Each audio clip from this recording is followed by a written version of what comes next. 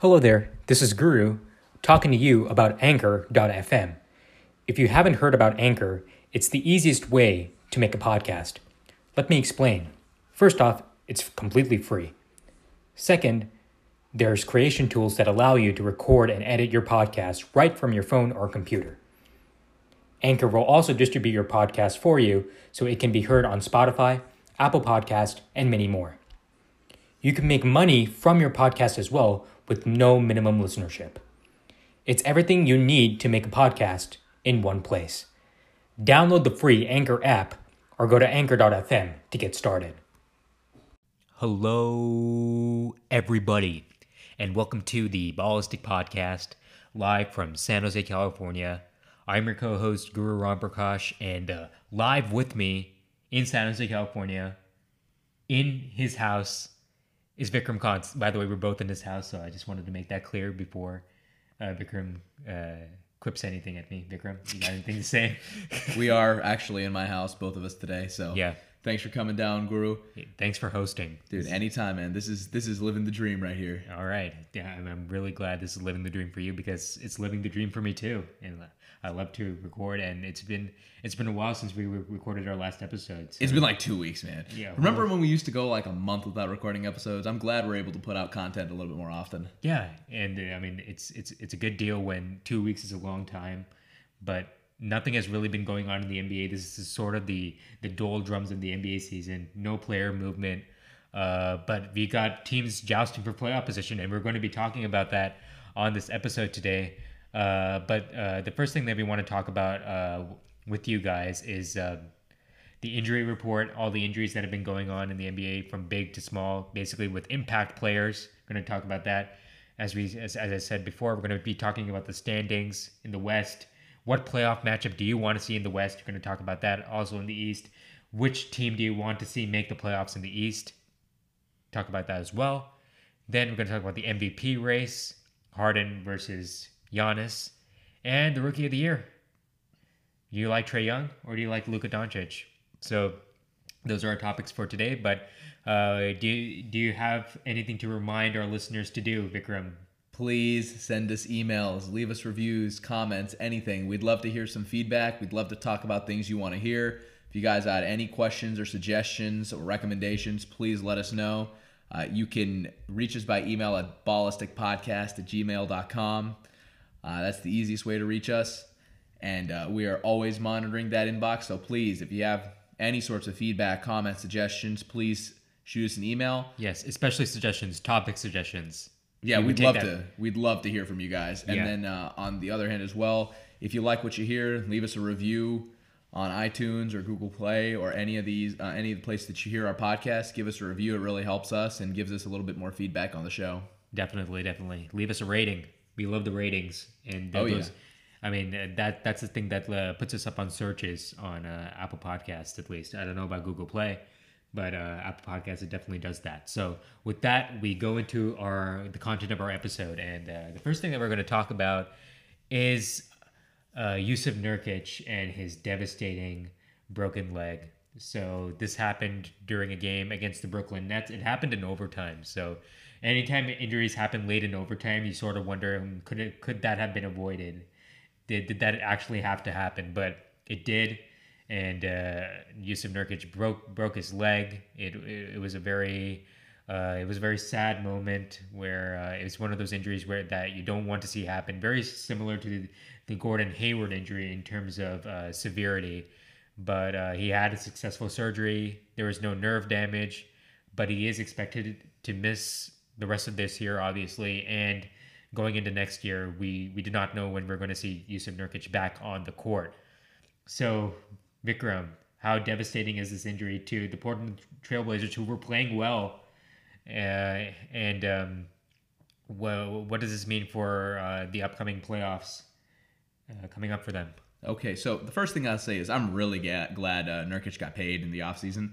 I know he took a contract that had less money on it in total, but it's looking like a really good contract signing for him. So this is just another reminder that if you're an NBA player, you got to take what you got. Otherwise, freak injuries like this can really derail your career, aka look at Isaiah Thomas.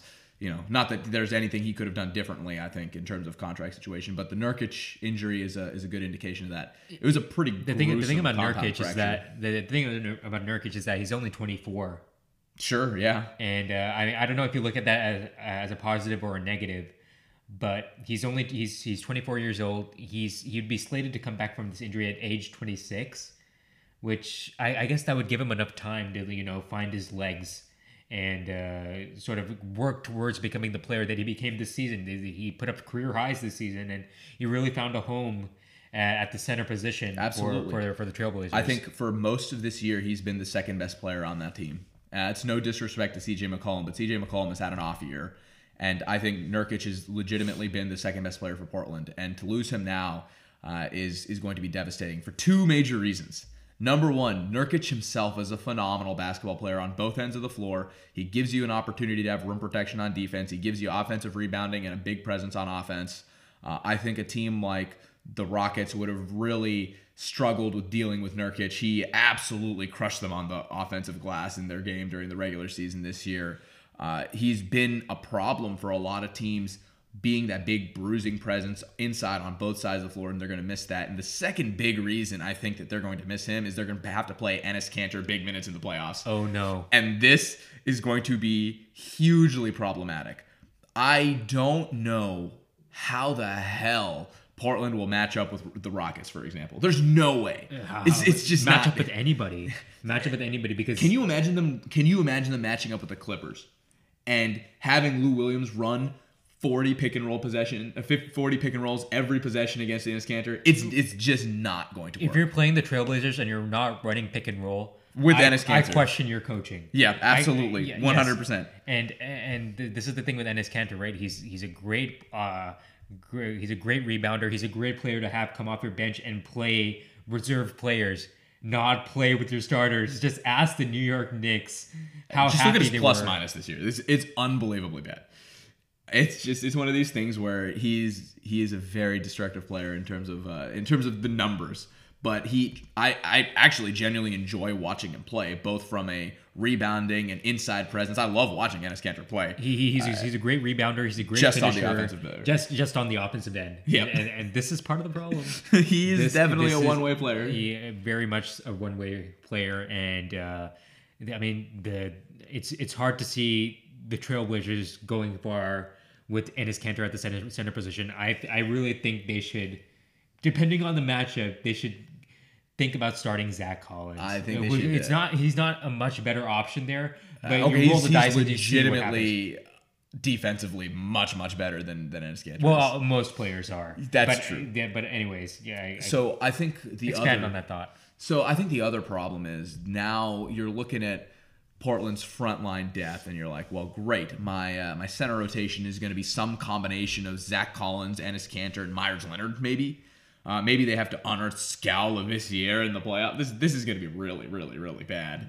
And even their power forward rotation with Al-Farouq Aminu and I guess Myers Leonard. I mean, like you're really looking at some very limited rotations here without Nurkic. They're going to have to play small. Oh yeah, at several points, and it's just not going to go very well. It's not going to go very well because it's going to be Al-Farouq Aminu playing small, and you got to have lineups out there where you have Al-Farouq Aminu and Mo Harkless on the floor at the same time. I know that happens a lot, but that is not the greatest offensive lineup, and you have to wonder about CJ McCollum and that knee injury. That's absolutely another injury. If he's not like 120% in the playoffs, he's not going to be. And if that's the case, they're currently slated to play Utah in the first round. I don't think they got a shot in hell. Well, I mean, these seedings, as we're going to go into later on in the show, it's a very fluid situation here, and who knows? Maybe the Blazers end up with a favorable matchup. I do not see it. Well, I think the problem now is I think they're pretty much locked into that 4th seed. They're 2 games up on the Jazz. Well, they can beat the 3 seeds.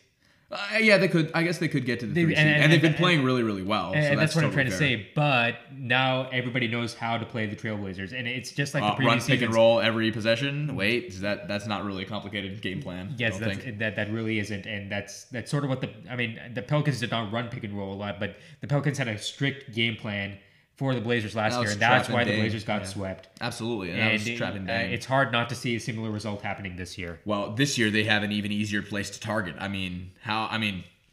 To just offensively, any other team can take advantage of Enes Kanter. And defensively, they can follow a trapping model on Dame Lillard, especially with the rest of the team being so limited offensively. And then that's nothing to say of what happens when Portland has to go to its bench. So this is going to be really rough for the Trailblazers. Although I will say, with Nurkic out these past games, they have, with the exception of their last game, they had really come together, and Dame was playing some fantastic basketball. So yeah, I don't want to count him out at all. I love watching him play. I love what he represents to the NBA. I love what he represents to the city of Portland. So I don't want to count him out. I really hope they can win the first round. Otherwise, I think this has long-term repercussions for their future in terms of whether or not Dame wants to stay in Portland, what their roster construction looks like, is CJ McCollum on the block? I think all those types of questions come to the forefront. And Damian Lillard has had a phenomenal year. Yes, he has. He's a surefire all-star. Even when CJ McCollum has been out, the Trailblazers were still riding the ship with Damian Lillard in the backcourt, and it's been this injury that makes you question how far the Blazers can go in these playoffs. Yeah, I think for sure he's going to be an All NBA second team, almost certainly. I would agree with that. But you're right. I don't think that they're going to go very far in the playoffs without Jusuf Nurkic. And this is the Western Conference. This is the wild West.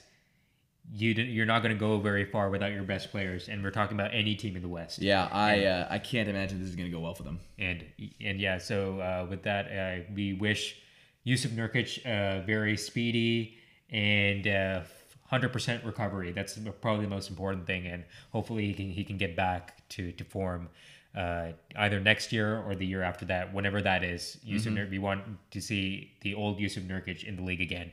So with that, we're going to move on to another injury that we want to talk about, Giannis Antetokounmpo and his nagging ankle injury. So, this is an injury that's been, this is the sort of thing with ankle injuries, right? You don't really know how severe it is until you have to play with it time and time again on the court. And Giannis, he is the Bucks' most important player, and he seems pretty adamant that he wants to play through this ankle injury and show the Bucks that he can play through it, and that the Bucks can keep on moving, not moving up in the standings, but maintaining their number one seed. But the question here is, should the Bucks just consider shutting down Giannis for the season, and maybe even part of the first round if their first round matchup is easy? Should they probably plan on giving Giannis the most rest he could possibly have? So I think with this situation, I think part of it has to be dependent on Giannis and what he says, and then secondarily, what the playoff considerations, and from their record, they're 3.5 games up the Toronto Raptors, so they're not really worried about dropping seed. Given that, I think the smartest decision is for Giannis to sit, if not all of the games, at least some of the games. Maybe it's I play one game, take the next game off, see how that kind of goes. I feel like taking this injury and being as conservative as possible in terms of how they're going to play him and how many minutes they're going to play him a game is going to be a good idea.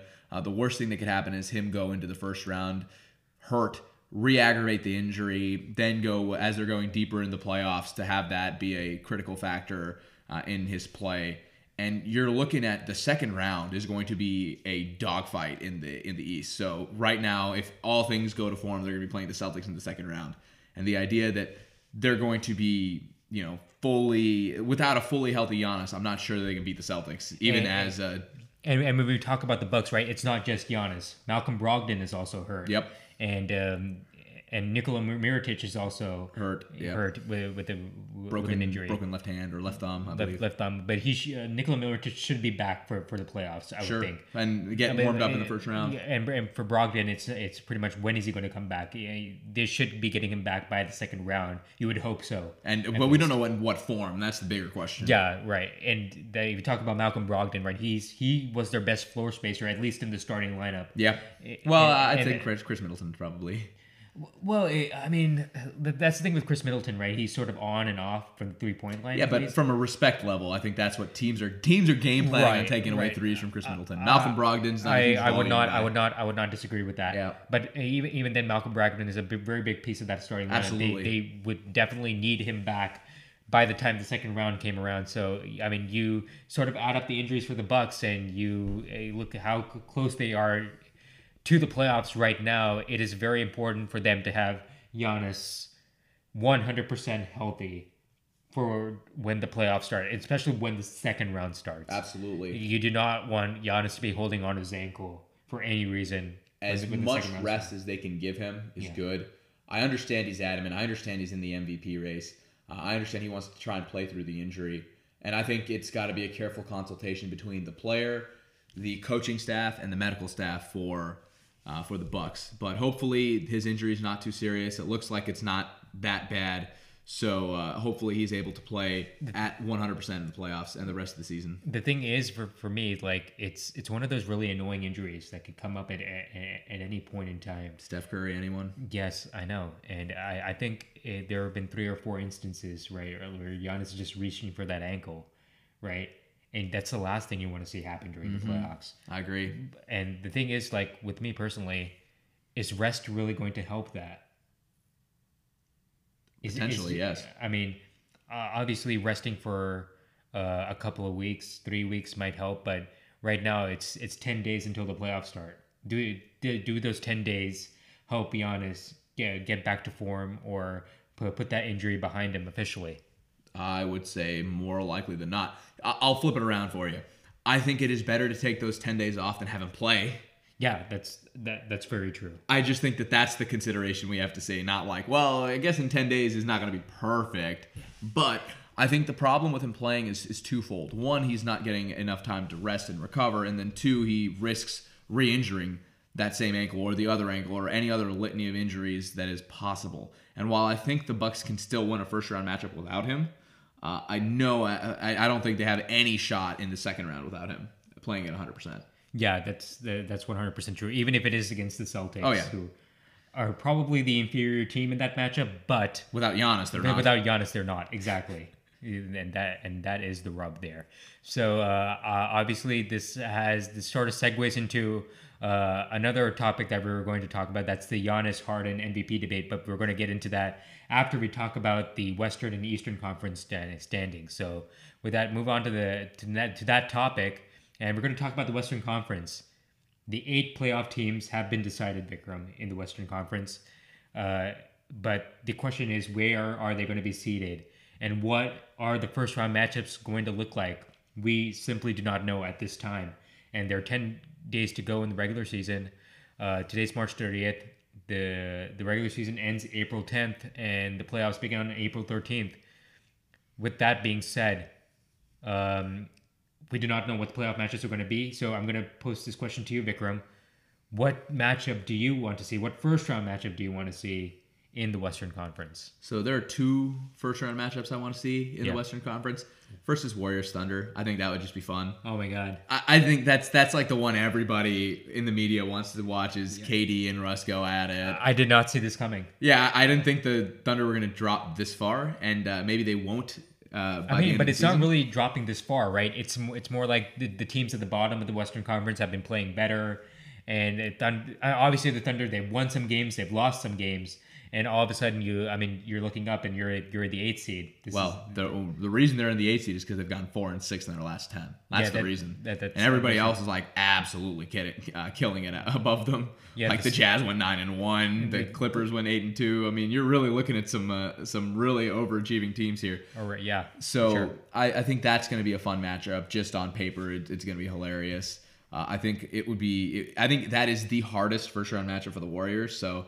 As a Warriors fan, I may not want them to play the Thunder simply because I think it's a harder matchup for them than any other in the first round. That might be true. But from an entertainment value perspective, man, that's going to be awesome. Yeah, it would definitely give the Warriors a test in the first round. Absolutely. For sure, that they have not had. And the second matchup that I really want to see is the Rockets versus the Jazz. I think if that's possible, which would require the Jazz moving down to the 6th seed or the Rockets falling to the 4th seed, which is both of these are possible. Very possible. And so I would love to see a Houston Jazz series. I want to see Donovan Mitchell go off, and I want to see how Houston, this what I believe to be a weaker Houston squad than last year, deal with the defensive pressure of Rudy Gobert on the inside. I'd like to see how this goes out in the playoffs. So I'm really interested to see that matchup if it occurs. What I would really want to see is, does Utah find a way to get to the 4 seed by the time the playoffs come around? They're 2 games behind Portland right now. Looks like a long shot, but if they can find a way to get to that 4 seed, home court advantage is really a big deal for a team, especially a team like Utah, where that home court really helps them. Altitude. But maybe if they're playing Portland in the first round, that won't matter. Whether they're the road team first or the home team first, maybe they end up winning that series anyway. I'm pretty sure they're going to win that series either way. But I would like to see the Rockets play the Thunder, actually. I think the Thunder have played the Rockets really well this year, especially making that 26-point comeback in Houston. Mm-hmm. I know Houston has really turned it around ever since a couple of weeks after the All-Star break. They've really been playing well lately, and the Thunder's not so much. But I really like to see that star power going up against each other. Westbrook and Paul George against Harden and Chris Paul. Yeah, I think it's just going to be tough for the Thunder to make up that 1.5 game gap to go up to the 6th seed in the next 6 games. I think that's probably that's the rub really. For having the Rockets play the Thunder. Because the Clippers and Spurs, they're playing really well right now. Yeah, I think to end the season. To be honest, the matchup I'm not too interested in watching would be the Rockets versus the Clippers. I don't think that would be a particularly entertaining series. Yeah. And that's what it's slated to be right now. I just don't think that'd be a that's great the series. thing, right? The Clippers, give credit to the Clippers. They've been playing very, very well. They play as a team. They embody what it means to be a team. Their best players come off the bench, and that is the problem. Yeah. And, in the playoffs where rotations shorten, and you're always going to see some of the team's best players on the court at all times playing heavy minutes. It's really, really hard to have a deep team in the playoffs when you don't have superstars. Yeah, I just don't think the Clippers match up very well with the Rockets in particular. I think their center options are going to get lit up by James Harden, frankly. The Clippers' best shot at moving on to the second round is getting to play the Blazers in the first round. Yep, that's what I would be aiming for if I was the Clippers. Yeah, exactly. So, and it's totally possible for the Clippers to jump the Jazz, and that would be probably their best opportunity to go to the second round. Yeah, but one team, that I'm sort of nervous about, and we've sort of been nervous about them all season, are the Denver Nuggets. I think if they play the Spurs, there's no easy first round matchup for them. I think they could lose to the Spurs. I think that the coaching advantage is clearly with Greg Popovich. I don't think it's a coaching advantage more than it's just a youth versus experience advantage here. Yeah, well, that's coaching to me. But it is. I think Mike Malone is a pretty good coach, though. Yeah, but Greg Popovich is on the short list for greatest coach of all time. That's very true. So but again, I think it's more of a function of the Spurs just have been there, done that. Sure. Versus the Nuggets haven't. Yeah, I would agree with that. And even Nuggets Thunder, that would make me nervous if I was the Nuggets. I would be less worried against the Thunder than I would be against the Spurs, to be honest. Well, if you're looking at less worried, then yeah, I would agree with you. But if I'm the Nuggets, I'm not very happy with how the playoff picture is really looking at right now. I don't think any team is really good for them to match up with except Portland, and for the same reason that Jusuf Nurkic is out. Yeah. But I really think that for all of these teams, right? I think the top 8 teams in the West are really, really good, and all of these teams have a chance of beating the other team on any given night. If you're the bottom half of the West, do you want to play the Nuggets in the first round? Yes, you do. Outside, so if your choices are Golden State, the Nuggets, the Rockets, I would want to play the Nuggets. Yes, obviously. Because that too, the Denver home court advantage is mostly due to the fact that the teams play their back end of the back-to-back at Denver more often than not if you're in the Western Conference. So that's why that's such a hard home game. And altitude sucks. And altitude does suck. It especially sucks if you just got there. Yeah, you know what I mean? If you just got there, didn't have time to acclimate. But right, but if you're in there in a playoff series, you have a day off in between. You have time to acclimate. Yeah, it's not that. It's not as much of an advantage. It's not that intimidating anymore. Yeah, and that's sort of the thing that happened when the Warriors played the Nuggets back in the day. The Nuggets were the 3 seed, the Warriors were the 6 seed. They were able to win that series in 6 games. They were able to get acclimated to Denver. All of a sudden, Denver's not that intimidating anymore. And I'm not saying the same as a similar thing is going to happen this year, but maybe the Nuggets are in a little bit of trouble here. I don't know. Well, I just think what's going to happen for the Nuggets is they're going to struggle to defend some of the best players on these other teams. I don't think they have a particularly good defensive matchup for DeMar DeRozan, for example, unless they want to play Torrey Craig extended minutes, which I don't think is going to be good for them. Similarly, I don't think they have a good matchup for James Harden. I don't think they have a good matchup for Steph Curry, for example. That's more of a second round problem, James Harden, if Denver gets that far. Right. But but DeMar DeRozan isn't for sure. And then Paul George is your same problem on that. And maybe Sweet Lou. Yeah, well, I do think we're throwing a little bit of shade at Gary Harris, who I think is a good option, but his injury problems this season leave me a little concerned about how they're going to defensively match up. The thing about Denver is that Nikola Jokic seems to disappear in inopportune moments, and that is not something that can happen in playoff time. And, he is a center. It is hard to be the most impactful player on the floor as a center, and he's done a tremendous job of it this year, but it's hard from his position. That's one thing that Jokic needs to add to his game.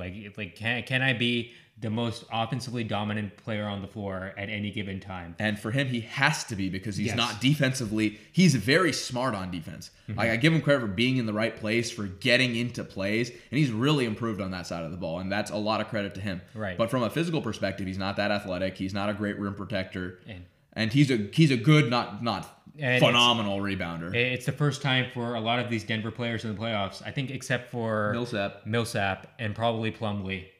Plumlee made the playoffs with the Trailblazers.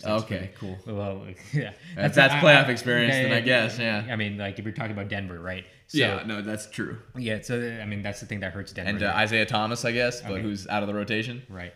So, anyways, I'd like to move on and look at the East for a second. So, in the Eastern Conference, it's really about which team is going to make it to the playoffs. So, we have several teams still fighting for playoff spots: the Detroit Pistons, the Brooklyn Nets, the Miami Heat, the Orlando Magic, and to some extent the Charlotte Hornets. Yeah, nah.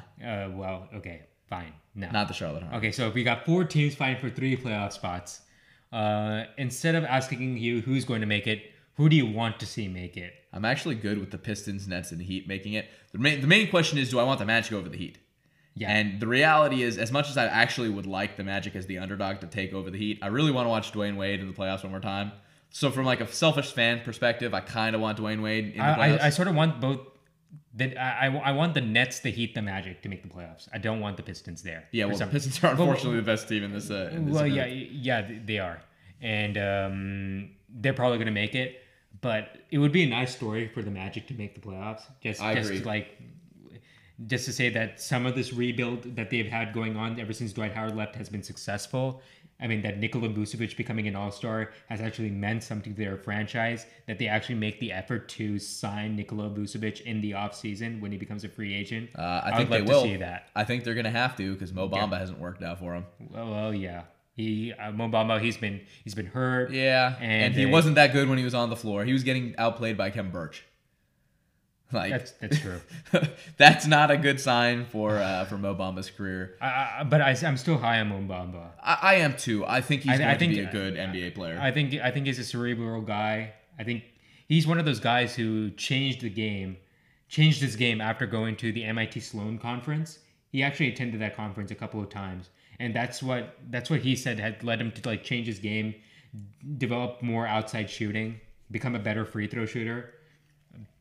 And I guess that part really intrigued me. So Mo Bamba get well, but it would be nice to see the Magic make the playoffs and try to inaugurate Markelle Fultz starting next year and see where that takes them. They need competent point guard play. Yes. That is nothing against DJ Augustine, but you need 48 minutes of competent point guard play. That's true. Every single game. And they just don't have that right now. And so I think Markelle Fultz is an improvement. Thoracic outlet syndrome Markelle Fultz is an improvement. I think if he was playing right now, he would be helping the Magic. Who starts at the 4 for the Magic? Gordon. Oh, Aaron Gordon. That's right. They're good. He starts at the 4. Who starts at the 3? That's a great question off the top of my head. Terrence Ross. Terrence Ross comes out the bench. Fournier is probably starting at the 2. And Augustine's the 1. Yeah. Okay, so I mean, if you just click on any game here, right? We can see their starting lineup, and okay, Okay, it's Jonathan Isaac. Okay. That's right. We forgot about him. He's been having a sneaky good year as well. Dude, they're playing Michael Carter Williams like 20 minutes a game, man. This is pitiful. This is obviously pitiful point guard play for them. But Dude, I like Jonathan, how bad Grant is. I do like Jonathan Isaac playing, and I do like the way he has been playing, and it shows that it was a good draft pick by them. Absolutely. And I would like to see him in the playoffs as well, just so that just to see some like clarity for like. The future is bright for the Magic. Absolutely. But miscasting him as a small forward is probably not the best thing for them. Mm-hmm. Right. But obviously, you brought up some good points. Dwayne Wade having his final season in the playoffs that would be good for him. What's another? The Brooklyn Nets making the playoffs first. So we talked about it for the Magic, right? So the Brooklyn Nets making the playoffs for the first time in a long time. After completing the rebuild process. I think that's a really good thing. They're still in the midst of it. Also, D'Angelo Russell really playing well in being an all-star. The Lakers have to be hating their lives right now. Yes, they do. With their best point guard prospect. I'll be honest, I probably would have done the same thing.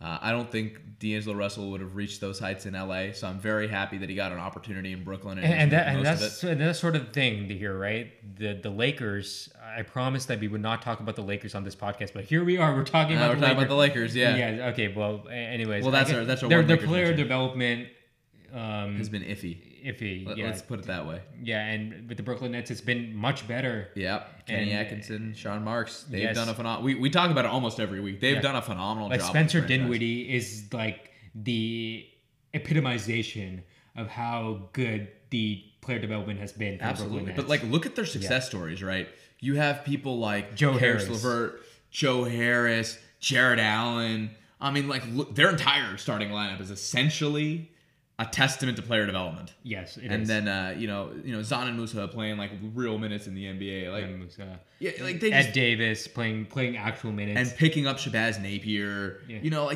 They have been very sound as a team. Every roster move they have made has been calculated, and it looks like a winner. Like if there is a way to improve the 15th guy on the roster, we will improve that guy, and they have done that every single year.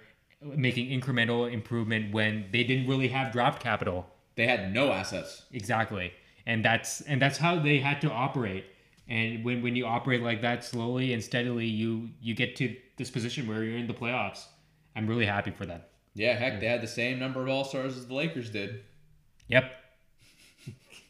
As sad as that sounds. Oh my God, that really sucks. But anyways, so we've gone over the West and the East. Hopefully next week we get more clarity on the seedings in the West and who's going to make the playoffs in the East. And we'll be doing our episode after the first game of the playoffs, I think. Well, next week. Oh, sorry, no, not next week. Well, we will be doing our next episode before the final week of the season. Yeah, the last few games. Yeah. The last few games. Next Saturday. So hopefully more clarity. We should probably have clinched on the East. Yes. And better perspective on the standings of the West, yeah. Yes. So with that, we go on to the MVP race. And the MVP race is between two players. That's James Harden and Giannis Antetokounmpo. So it really looked like Giannis Antetokounmpo is going to be running away with the MVP award after leading the Milwaukee Bucks to the number 1 seed in the Eastern Conference. But James Harden said not so fast. And he's been putting together some amazing performances, including some 50-point triple doubles. Yeah, this last game. And 20-point quarters, and all these ridiculous statistical marvels that make you turn your head and look at your TV screen. And as much as we want to give Giannis the MVP, we have to give credit to what James Harden has done and how he's improved the Rockets over the past couple of weeks. The Rockets have been playing like the second best team in the Western Conference. Sure. And heck, I think they've been playing better than the Warriors.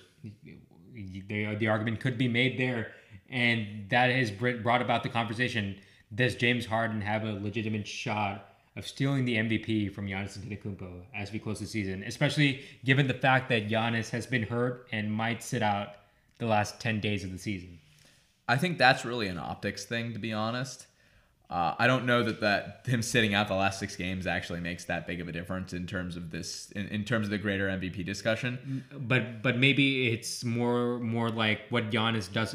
Is it more that what Harden does more than what Giannis doesn't do? Yeah, I think it's more what Harden does. I think it almost has very little to do with Giannis, what Giannis does or doesn't do. Whether he, he continues to play at the level that he's played, averaging 27 and some odd and 12.4 rebounds a game. And then comparing that to Harden's 36.4 and, the craziness in that, I would kind of think of it this way. There's a season where Kobe Bryant averaged 35.4, right? And didn't win the MVP. Yeah, Steve Nash did. Yeah, Steve Nash did. I'm thinking this is kind of similar to what's going on with James Harden. And the one reason I'd say that is I legitimately think Giannis is in the running for and will get some votes for Defensive Player of the Year. And that's not something that can be said for James Harden. James Harden is really only playing one side of the ball. Sure. And so I think when it comes down to it, as a voter, I would probably give Giannis the nod. Earth-shattering statistical accomplishments aside, I think that it's really, really hard, especially when your team is not the number one team in the NBA, to say, and you only play one side of the ball. Like, yes, you're scoring a lot. Yes, you're doing all these really cool things. But the fact that you're not the top team, and on top of that, you're only really playing one side of the ball, makes me want to give it to Giannis more. James Harden is probably going to go down as one of the best offensive players the NBA has ever seen. I think he is. So I think my vote for the best scorer of all time is Kevin Durant. I think he's got more ability to do to score at a higher level simply because he's 7 foot and can shoot over everybody. Yeah. But in terms of the most creativity and the ability to draw fouls, I have no doubt in my mind that James Harden is the best foul drawer in NBA history.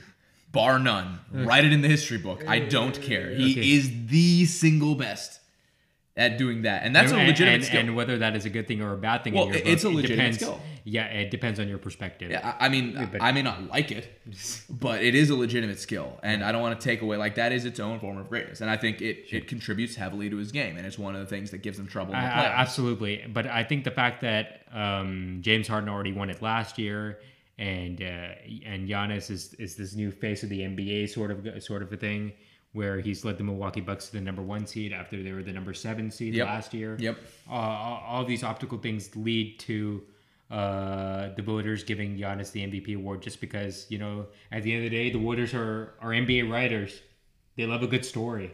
Yeah, I mean, then again, the Houston story is not bad either, right? It's not. It's not. And that's why we're having this conversation. We would not have had this conversation at the All-Star break. Absolutely not. And we would have given Giannis the award right then and there. But and the fact that we're having this conversation is a credit to how James Harden has closed that gap. But still going to give it to Giannis. Yeah, James Harden is not my favorite player in the NBA. He's not. And and it's actually not about him as an individual. I actually really respect all of the work that he puts in and all of the ability that he has to own the rule book. And I'm filled with admiration at his ability to find the rule and create moves and do things that take advantage of how the game has to be called. I think that is fantastic. Like, granted, it gives me an appearance of I don't necessarily like watching him parade to the line 20 times a game. Like, that's true, but I think the ability to put people in that position is truly a valuable talent. So I'm excited to see how it goes out for him at the end of the season. If he continues to put up 50-point triple-doubles every game, I don't know, man. I think he could still win it. Yeah. I mean, it's one of those things that might just go down to the wire, right? If Harden is playing every game and putting up these ridiculous statistics, like, I don't know, man. Like, it could be enough to change the minds of several voters, especially if Giannis is not playing. Yeah, and Giannis is not putting up, like, we talk about, like, this is mano-a-mano battle, right? If Giannis is not putting his share of the battle, so to speak, and this is like a what have you done? This is a what have you done for me lately? Sure. Sort of league, right? So that's sort of how Westbrook won the award a couple of years ago. Sure, with breaking Oscar's triple double level record, and I mean that's sort of the thing that Harden needs to do here in order to change the minds of some voters. But he's not changed my mind. I think I would still go with Giannis, regardless of what Harden does statistically. I would certainly agree with that. The one thing I would say is, ultimately, like you said, the MVP is a question of who's got the best story, who's got the best record, and what kind of personal accomplishments have you had. Yeah. And it's really hard to weigh these against each other when you have truly historic performances, aka Russell Westbrook breaking Oscar Robertson's record, this insane scoring season by James Harden. Like, these things are just so hard to overcome, and I think Giannis has a phenomenal shot of doing that, given the fact that his team is the number one team, the jump that they've made, and his development as an individual player on both sides of the floor. And that's why I want to give him the MVP. The other thing I would say is, I don't know whether Houston is going to do some strategic jockeying to try and get out of Golden State's side of the bracket. At 3, they're fine, but if they drop to 4 or the Warriors drop to 2, you may see some strategic jockeying, and maybe that means a little bit of rest for James Harden, who frankly could use it given the workload that he's had this year. Well, yeah, then the question becomes, do the Rockets have enough games to do some strategic jockeying? And and will Harden accept having days off, having games off? I don't think he will. But having load management, because he's on quote saying, "I do not believe in load management." Good for him. He's the only one. And yeah, he is the only one there. But anyways, we'll see. This is going to be a very interesting battle coming down to the last 10 days of the season. So another battle that is sort of like bubbled to its top is the Rookie of the Year battle. And obviously it is between a couple of rookies, Luka Doncic, who has been the consensus Rookie of the Year for a long time, but here comes Trae Young, the rookie for the Atlanta Hawks. And Vikram actually brought up a point before we started recording this podcast. If you compare Trae Young's stats post All-Star break to Damian Lillard's, they're pretty damn similar. And that's just a testament to how much Trae Young has improved this rookie year, but how dominant he's been in that improvement, and how good the Atlanta Hawks have looked as well. So I just want to turn it over to Vikram and give me your thoughts on Trae Young and his improvement this rookie year. I know we've talked about Trae Young, and we've talked about the Trae and Luka trade, Trae Young and Luka Doncic trade, and why the Hawks might have been regretting that trade, but maybe we're not looking at it in that way anymore. Well, I think what the Hawks said was correct in that we know Luka was going to be really, really good, but we really wanted 2 bites of the apple with 2 lottery picks. And sometimes that's what it comes down to, and that was the reason they pulled the trigger on the trade. And Trae Young is certainly a phenomenal prospect. He was then, and he is only overachieved what my expectations were for him this year. I thought he was going to struggle much more. I actually thought the beginning of this season was more reflective of what I expected his whole season to be. But his rate of improvement through the season has been frankly astonishing. The two areas that I want to point out are, one, his playmaking. I think that has been the number one asset he had both in college and in the NBA. And that was something that we actually saw even during the early parts of the season. But he looks more confident. His turnover rate, I believe, has been dropping. His ability to get to his spot and make the right pass, and the chemistry he's built with his teammates like Collins and Herter, that's very, very valuable for the Hawks moving forward. I think the shooting was one thing that I didn't necessarily see coming around so quickly, especially his ability to, we knew he could hit that long 3, but how consistent it would be at the NBA level. Right, they looked like stupid shots. Yeah. And they looked stupid at the beginning of the season. They did. Not anymore. Now he looks a lot more comfortable taking that shot. And I think the biggest thing for him is he's getting to his spots on offense and getting to a place where he knows when to take his shot and what is a good shot for him as an individual. And his teammates also know how to play off of him and with him to put him in positions to succeed too. So I think that's one thing that you only get by playing an NBA season. I think another thing that Trae Young has been given this season is a lot of freedom. Yes, and that freedom has been given by none other than Lloyd Pierce, the head coach for the Hawks. And we all knew that this is going to be a rebuilding year for the Hawks, and that Trae Young was going to be given a lot of time to try and improve, to try and work through any struggles that he had in his rookie season. And credit to him, he has worked through those struggles. And listen, he has been taking those threes all season long, and it's because Lloyd Pierce has given him the freedom to take those shots, to try and find his niche in the NBA, and thank God he has. Oh yeah, and that's a credit to. I don't want to say it's a credit to coaching, but it's a credit to the situation that the Hawks have surrounded him with. Look, you're going to mess up. You're going to be losing games. Do it on your terms. Absolutely, and let's be honest here. The Atlanta Hawks winning 27 games so far this year is a much better outcome than I had anticipated for them. And Absolutely. so I would say their rebuild is ahead of schedule. Now, I have some concerns about him on defense. I think that's going to be somewhere he's going to struggle his entire career. I think he's always going to be a below average defender. I don't think there's much hope for that in terms of ever getting to average or even average. And when you start to pull hairs on that is when the Atlanta Hawks start to make the playoffs, have playoff matchups, and that starts to be exposed a little bit. But anyways, continue. Yeah, I think that's something that's something you got to worry about in the future. That's not something I worry about right now. I think he's been phenomenal this year, and I think it's a testament to his development this year that we're even talking about a comparison between him and Luka at this late in the season. I mean, and that's probably a good segue to looking at Luka's year. And the one thing I can say for Luka has been his consistency from day one to today in terms of what he's done. Yeah, we'll get into that. But yeah, and that's why I think a lot of people have been coming out in support of Trae Young for Rookie of the Year, especially some current players. Kyle Kuzma came out and said that Trae Young should probably be the Rookie of the Year. Donovan Mitchell said the same thing, and I think a lot of people are suffering from recency bias. Absolutely, there's in no way, shape, or form should Trae Young, we can't discount Trae Young's season, but I think we're doing a discredit to how historic Luka Doncic is as an NBA player. Yeah, Luka Doncic has been consistent.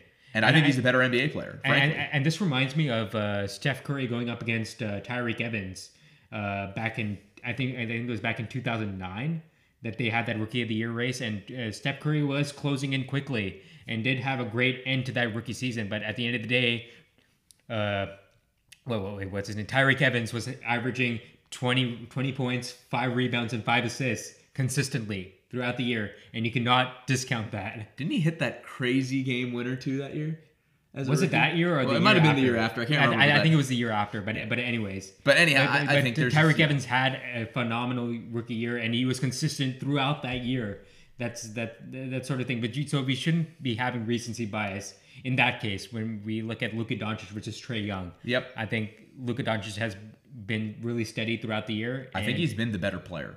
To be 100% honest, as flammable as Trae Young has been over the past couple months, I think that's the key word, is he's flammable. Mm-hmm. I think Luka Doncic has been the better NBA player so far. He's been steady Eddie. Yeah, well, I mean, he has 7 triple doubles. He's led a Mavericks team to 29 wins, which is again higher and more than they expected, particularly when they traded away their vets after. They've been struggling as of late, and there's a reason for that. They've been 2-8 in the last 10 years, and that's probably a contributing factor to that. Let's be honest. So I have been very impressed with what he's done and what Luka's shown this season, especially from a creation standpoint. And just because we've seen more of the same from Luka Doncic, doesn't mean that he's regressed in any way. Right, and I think it's impressive that he hasn't hit that rookie wall, at least of what I would consider. But again, he's been playing professional basketball since 13 or something crazy like that. Right, and that's some of the argument that other people are using as to why he should not be the Rookie of the Year, because he's been playing the EuroLeague, he's been playing professionally for so long. This is Trae Young's first professional season versus for Luka, it's been probably his 4th or 5th professional season. But it's still the first year in the NBA. Yeah, I think that's boo-hoo. Okay. Yeah, I know. I just that to me is not a convincing argument. I think most people are struggling with recency bias, and I think from an objective standpoint, I'm not sure how. At the end of the day, Luka Doncic is still 19 years old. Yeah, I don't see from an objective standpoint how you would take, right now at least, Trae Young over Luka Doncic for the Rookie of the Year, because the Rookie of the Year, like it says, is of the year, which means we actually have to pay some credit to the early part of the season. And it's rookie, which means it's your first year in the NBA. And from a definitional standpoint, I'm pretty sure Luka Doncic will run away with this award. Who's the oldest guy to win Rookie of the Year? That's a great question. We'll have to look that up. Yeah, that's another episode, because I know there were rookies that came into the league like probably at age like 25 or 26, like they were drafted as like European players, right, and they came to the league very, very late, and it might have been good. I don't know. I cannot think of a rookie like that off the top of my head. Didn't Luis Scola come to the NBA at like 27 and make an all-rookie team? Was he rookie of the year? No. He wasn't rookie of the year, but yeah, I think he made an all-rookie team. Maybe he did. Maybe he did. Remember, and that was a 07-08. I want to say. And he also came to the NBA very late in his career. He's like 27 28, yes. Maybe even older than that. We have to look it up, but we'll definitely have an answer for you guys on that. Yeah, for sure. Oldest rookie. And I actually thought that, when Milos Teodosic came into the league last year? Yeah. I actually thought that he might be one of those rookies that had a chance to win Rookie of the Year. Well, you got to get time for that. Yeah, you have to get playing time for that. I thought he might have made an all-rookie team maybe. But anyways, that's another discussion for another day. So with that, we have exhausted all the topics that we wanted to talk about for this episode. We did want to talk about Kristaps Porzingis and his impending rape case, but that is another discussion for another day when we have more details on that. Right, Vikram? Yep, absolutely. Yeah, and so with that, we will end this episode, and this is a last reminder to please subscribe to the Ballistic Podcast if you have not done so already, and email any feedback you have on this episode or any other episode you've listened to ballisticpodcast@gmail.com. Leave your comments, your thoughts, your possible topics that you want to talk about. We will definitely be all ears to that, and we'll definitely reply to you. So thank you so much for listening to the Ballistic Podcast. For Vikram, I'm Guru. We'll talk to you guys soon. Have a good night, everybody.